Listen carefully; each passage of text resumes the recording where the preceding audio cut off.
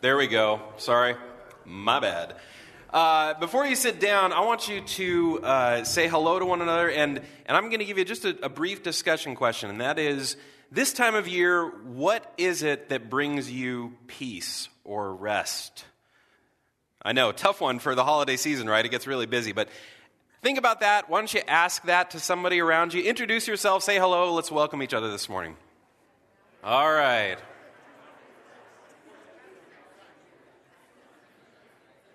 Peace, be still, have a seat. If you didn't say Jesus, then that was the wrong answer. I'm sorry. That was a test. Hey, so my name is Brett Wellstead. I'm the pastor of worship here. If this is your first Sunday or your second Sunday, I just want to put that out there because you're going to see a rotating cast up here speaking. We are currently searching for a new lead pastor, and you can find out more about that on our website, newcovechurch.org.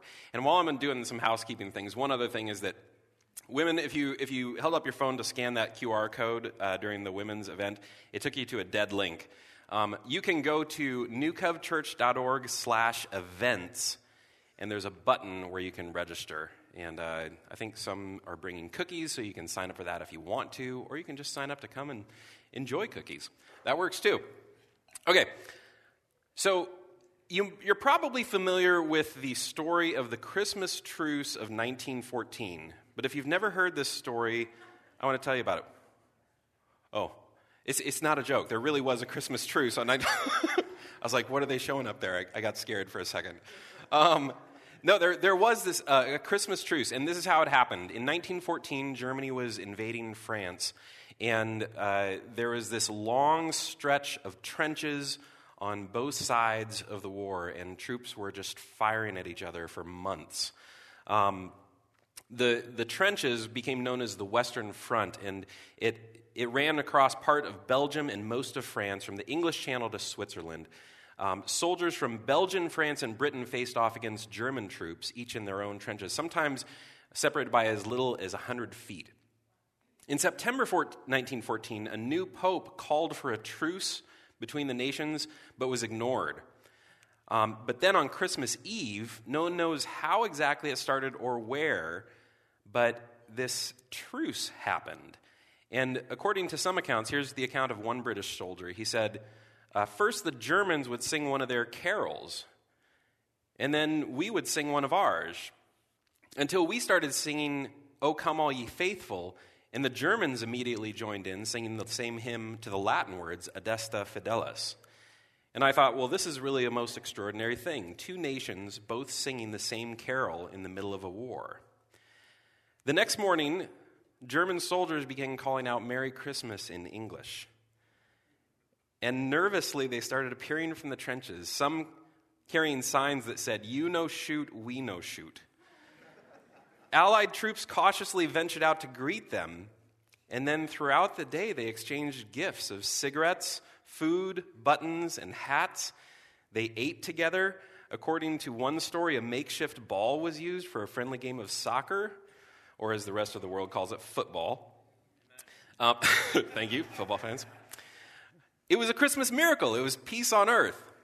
Except that it wasn't true peace, was it? 1914 was the first of a 5-year war that we now know as World War I. Thousands died. In fact, even that Christmas truce wasn't complete. In some places, soldiers attempting to fraternize were shot by their opponents. And fighting went on uninterrupted in some areas of the Western Front. No truce, no peace. And so it goes.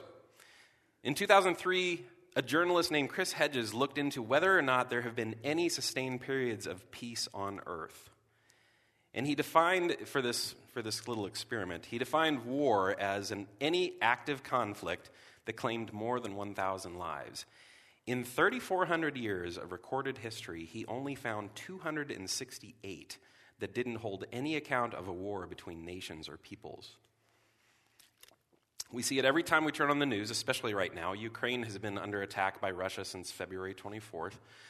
But the war between those two nations actually goes back to 2014. Peace on earth would be a miracle, wouldn't it? We need peace, not just in our world, but in our country, in our churches, in our families, and in ourselves. So, this time of year, we read in the Bible that 2,000 years ago, angels appeared to shepherds singing glory to God in the highest heavens, and on earth peace to those on whom his favor rests. We sing songs that help establish this truth in our hearts and traditions, but what does it mean? Today, as we continue through Advent, we're going to look at a second important title that belongs to Jesus, Prince of Peace. Now, if you missed it last week, I want to encourage you to grab a copy in the gathering space of The Promised One, which is produced by Christianity Today. It's a devotional that we're reading together as we go through Advent. There's still some copies out there. It would be great if all of them were gone by the end of today. So if you need one, if your family needs an extra one, feel free to grab one after the service. They are fantastic, and by the way, the artwork that you see up on here matches what's going on in the devotional. So it's a really cool devotional. My wife and I read at least most of them this week together. So it's fantastic stuff. There are even some group and family suggestions in the back, too, activities that you can do together. But this week, we're focusing on Prince of Peace, and so I'm going to start with the passage that Brent read last week, which is Isaiah 9, 6 through 7. It says this, "For to us a child is born, to us a son is given, and the government will be on his shoulders. He will be called Wonderful Counselor, Mighty God, Everlasting Father, Prince of Peace. Of the greatness of his government and peace there will be no end. He will reign on David's throne and over his kingdom, establishing and upholding it with justice and righteousness from that time on and forever.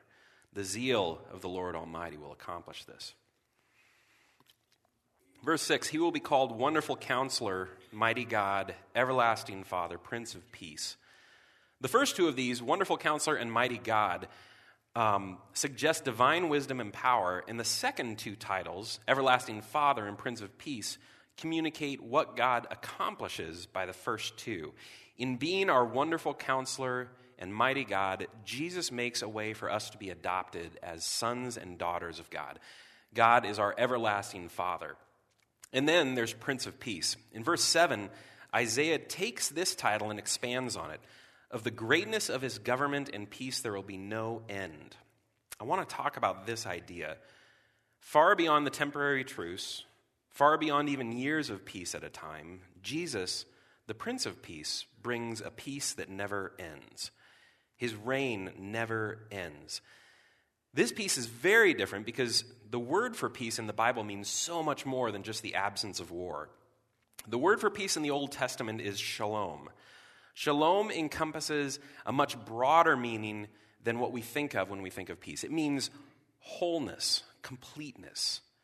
It can express safety or soundness in body. It's peace, but it's not passive. In relationships, it's more like friendship. The Bible uses shalom to describe the fulfillment of God's covenant relationship with his people. Carolyn Ahrens, a Christian music artist, writes, "Beyond cessation of war, shalom is a transformation of the conditions that lead to war in the first place. Where there is shalom, everything gets to function the way it was created to. Shalom rejects the idea of life as a zero-sum game and dares to imagine the comprehensive flourishing of every person and everything all at the same time." That's a sneak peek of tomorrow's devotion, by the way. But isn't that a beautiful idea? Shalom is this peace that transforms us, that transforms families, that transforms nations. In the New Testament, the Greek word equivalent to shalom is eirene. Eirene shows up in every book of the New Testament except 1 John, but it shows up in 2 John and 3 John, and it also shows up in the Gospel of John and Revelation. So every author of the New Testament clued in on this vision of Jesus as the Prince of Peace, as one who brings a peace that transforms. What does a peace that transforms look like? Let me tell you a quick story that comes to mind when I think of peace that transforms. In 2005, on a Thursday night in late February, Tracy called me to say that we needed to go to the hospital. She was right around 9 months pregnant, so we were excited. And then she spent most of the night getting ready to give birth, and then our son Cole was born the next morning. And that was when I first started to suspect that the carol Silent Night was extremely misleading. Cole was not tender and mild. He cried loudly. He did not sleep in heavenly peace, and neither did we. But the thing is, when Cole would cry, I felt this extreme sense of anxiety or stress. It would manifest itself physically right here in my chest. I could feel it. Like it would just clench me up. And I like to think that I felt such love and empathy for my new son that I couldn't stand to hear him unhappy. Maybe that was part of it. But his crying worried me so much that I never thought I would get a moment's peace. But I did. When he would sleep, or as I learned how to be a better dad, how to respond to him, or as he eventually started crying less and less a couple months ago, I felt... Just kidding. I felt more and more at peace. And that peace helped me grow as a dad. And that's not a perfect analogy, but it's definitely something that I think most of us can relate to on some level. These feelings of anxiety or fear or anger or frustration, we get knotted up inside, or we feel restless. Something bad happens, and it's hard to move on. It kind of consumes us. Sometimes it leads us into battle, and the object of our negative emotion becomes our enemy. And right there, on an individual level, that's why we need a Prince of Peace to reign in our hearts. In Jesus, we have peace that grows and transforms us, a peace that passes understanding. In Jesus, we have shalom, completeness, wholeness, restoration. So maybe the next question is, how does Jesus bring us this peace? Well, first, Jesus accomplished peace between us and God by dying on the cross. We sang about that a little bit this morning. In Isaiah, there are 4 passages that have come to be known as the servant songs, or the suffering servant songs. All of them describe someone who's only referred to as the servant. And we won't go through each of them this morning, but they tell a story. They tell the story of a servant anointed by God's Spirit who will bring justice, not only to the nation of Israel, but also to the Gentiles. A servant who is righteous, who is without fault, and who follows God's will. A servant who is rejected and despised and bears the sins of many, and who eventually is glorified.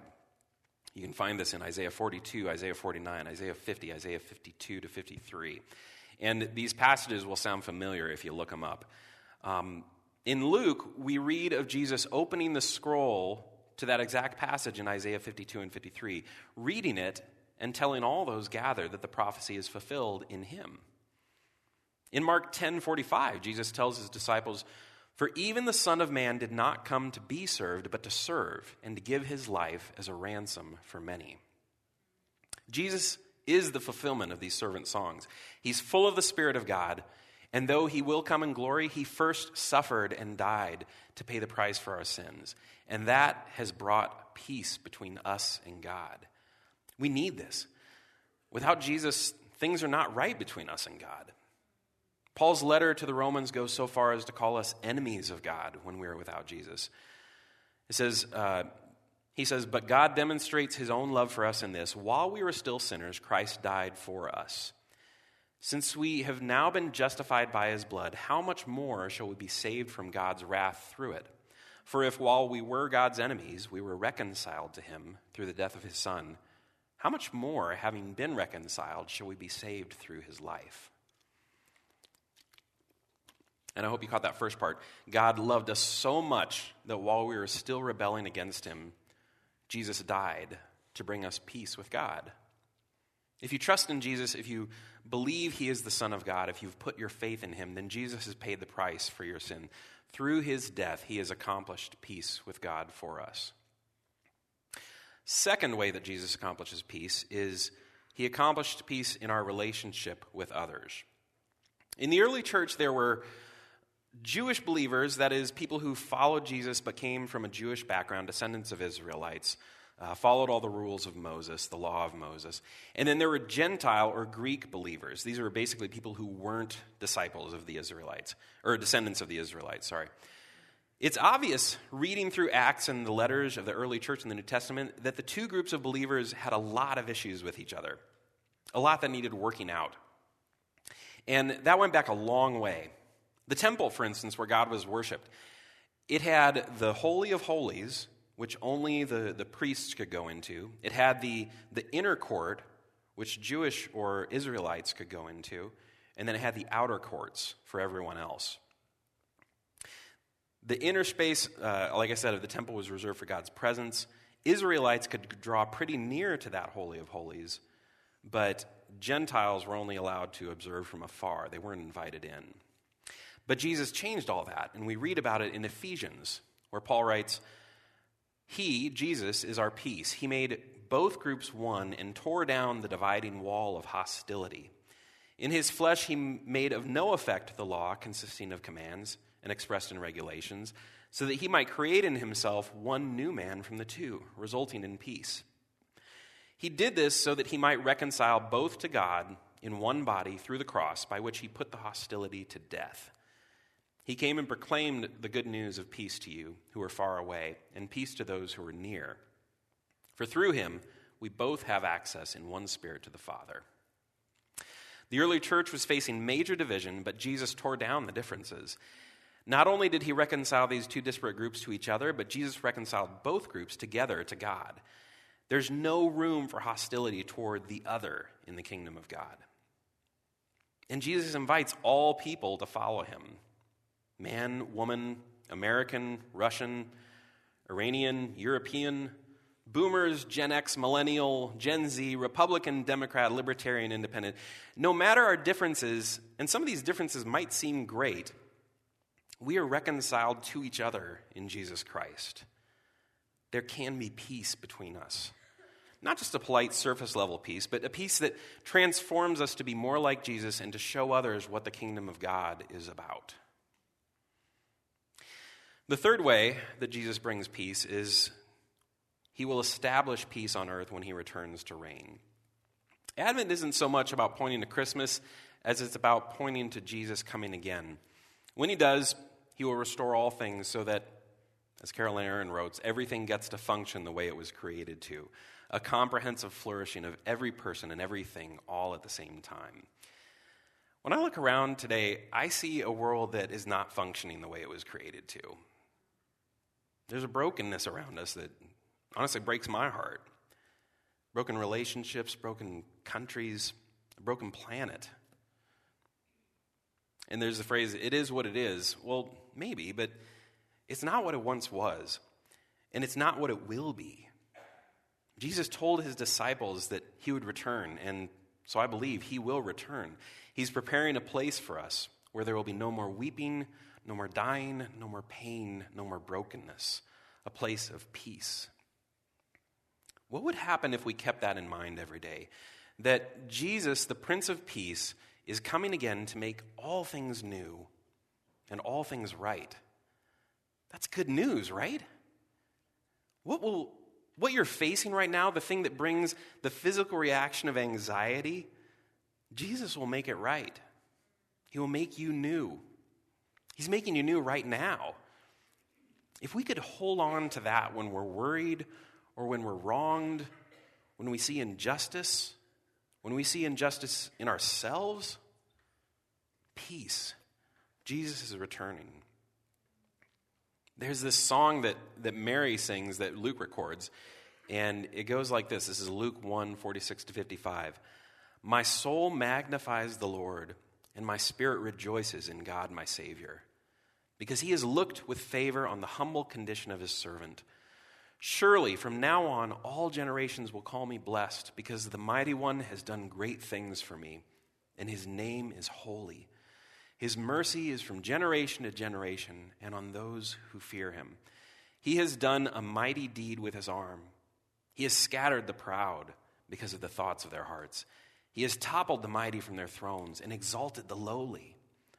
He has satisfied the hungry with good things and sent the rich away empty. He has helped his servant Israel, remembering his mercy to Abraham and his descendants forever, just as he spoke to our ancestors.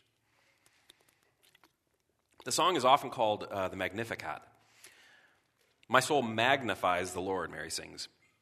And she sings this before Jesus is born. Isn't that beautiful? She hasn't even met Jesus, the Prince of Peace, yet.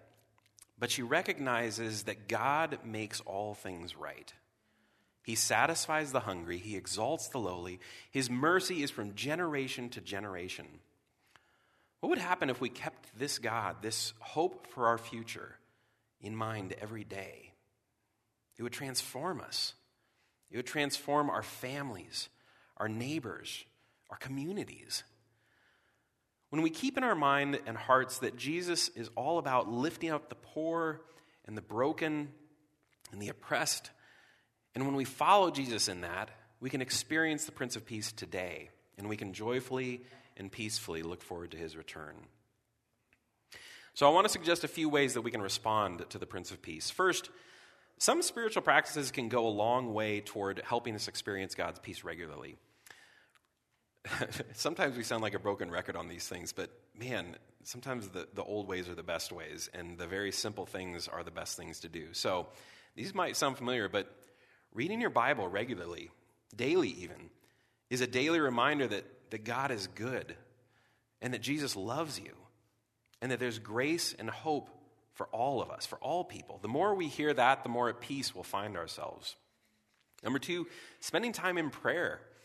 The Magnificat is actually a great prayer form. It praises God, it remembers how he has moved, and it confesses a trust that he will continue to move. When you're worried, it might be worth reading through the Magnificat and just reminding yourself that God has done great things, that he keeps his promises, that he's faithful. Number three, making Sunday worship a priority in your week. I'm the worship pastor. I kind of have to say this every week. Sorry. But I think it's true. Worship on Sunday is connected to Sabbath. It's connected to rest, which are concepts that you might read about this week. Definitely concepts we find in the Bible. God wants us to experience restful peace from our labor weekly. The second thing, do the introspective work of figuring out what walls you've built around yourself. Let me say that one more time. Do the introspective work of figuring out what walls you've built around yourself. Jesus died on the cross to make us one people, Christians. Galatians 3:28 reminds us that in Christ, differences in ethnicity, sex, and social status shouldn't define or divide us. We are one in Jesus. If you find yourself thinking less of some subset of Christians, it might be something you need to confess and repent of. Let God take care of those things that you're worried about or that you think you see in someone else's life. Jesus removed the dividing wall of hostility. Why do we insist on building it back up? And then finally, we can experience the Prince of Peace when we bring peace to others. Ask God to open your eyes to the needs around you, and then meet a need. Help someone. Volunteer with a community organization. Serve here in one of our ministries. You can also give. Your tithes and offerings help us minister to our community and our world. When you consistently and sacrificially give, it matters. It makes a difference. I think maybe we've talked about this already, but in case we haven't, we just finished Operation Christmas Child, and here are the numbers. Operation Christmas Child, of course, we pack shoe boxes that go to children around the world and share the gospel with them and give them gifts. New Cove packed over 1,100 shoe boxes and 75 online boxes. Yeah, that's all right. And they say that each shoe box, because they've been doing this a while, they have the research to figure this out. They say that each shoe box has the potential to impact 9 people with the gospel. So that's over 10,000 people that will hear about Jesus or be touched with the good news. That's awesome. And that's what it looks like when we pool resources, when we pull together and do something together. Another example is something that we've done the past couple of years at New Cove. We were inspired by something called Random Acts of Christmas that John Leesfeld, a.k.a. Jack Mitchell of KLIN, does each year. And the basic idea is that we take $10,000 from our church budget and we break it into $100 bills, and we give a bill to 100 of us who call New Cove home, and we ask the people with those bills to meet a need or to bless someone around you with it. Give it to someone who needs something, or use it to meet a need for somebody. You can get creative with this. You can do this with your small group and figure out some ways to do it. I want to invite Carissa up. She's going to share a story of what she and Daniel did last year with their $100. But there's so many great stories. And so, Carissa, come on up, and we won't know until you say something. No? Press and hold. Yep. Oh, there it goes. Let's turn it on. Yeah. Okay, so, Carissa, tell us... why don't I just let you tell the story of what you did with your money?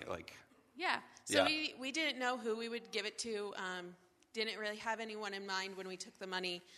But we committed to pray every day. And so as I left the house every day, I just prayed, God, if there's someone who needs this, please let me know. And so I had stopped in at a restaurant to get gift cards, and just walked up, buying the gift cards, and felt God say, the restaurant manager. And as any good Baptist would do, I was like, are you sure? let's make sure.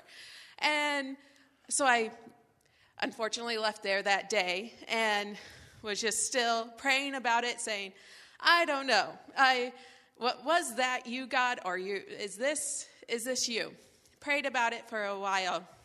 How long is a while, do you know? I think it was about a week. Okay. Yeah. I'm a good, the wool needs to be dry, wet, hot pink, on fire, but not burning type of person. And so it was about a week. And finally, I was praying about it. And I said, God, I just don't know. As a restaurant manager, does she really need the $100?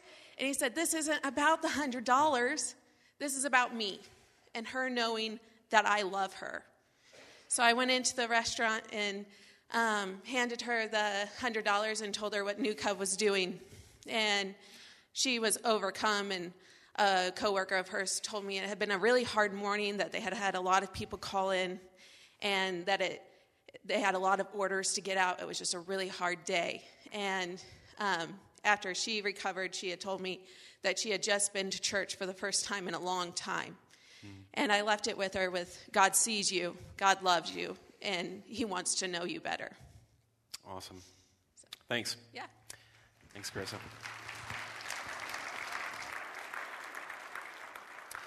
It can be as simple as that. We collect the stories every year, and there will be a way for you to share stories. And we've got a story of someone who just randomly felt God was pointing out somebody in the grocery store. And they left, and then they realized, no, I got to go back in. So they went back in and wound their way through the store trying to find this guy and found him and blessed him with the money. We have another who they and their small group, and even some people from another church who had something like this going on, they went to a restaurant and tipped their waitress $700. And you want to see life change happen in a second. And she shared her whole story with them, how her husband had left recently, how she had car troubles last month, how much this meant to her, and how she was able to do something nice for her kids for Christmas with it. So it goes a long way, this generosity. And the reason that we do this, the reason that we've done it the past couple of years and are doing it again today, is just to practice generosity, to practice asking God, what do you want me to do today? Who can I bring peace to or joy to? And how can I do that? So blessing someone in that way. So at the end of the service, I'll have some instructions on how to do that, how we're going to distribute. So stay tuned. Let me invite the worship team to come on up. And you're gonna hear a song from them, and then I'll come up and kind of close us out, and we'll sing one more song together. But the thing that I want you to reflect on during this song is just God, where are the areas within myself where I need your peace? Who are the people around me that need your peace? And what are the things that I can pray right now for peace? If you'd like to use this time to share your prayer requests with us, we love to pray for you. So if there's anything that we can pray for you, you can scan the code on the seat in front of you or go to newcovchurch.org, and there's a button there to share prayer requests.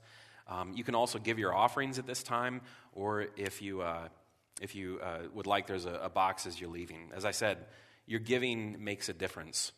We can't do this without all of us doing it together. So let's continue to worship. Let's reflect on the Prince of Peace, and let me turn it over to the worship team here.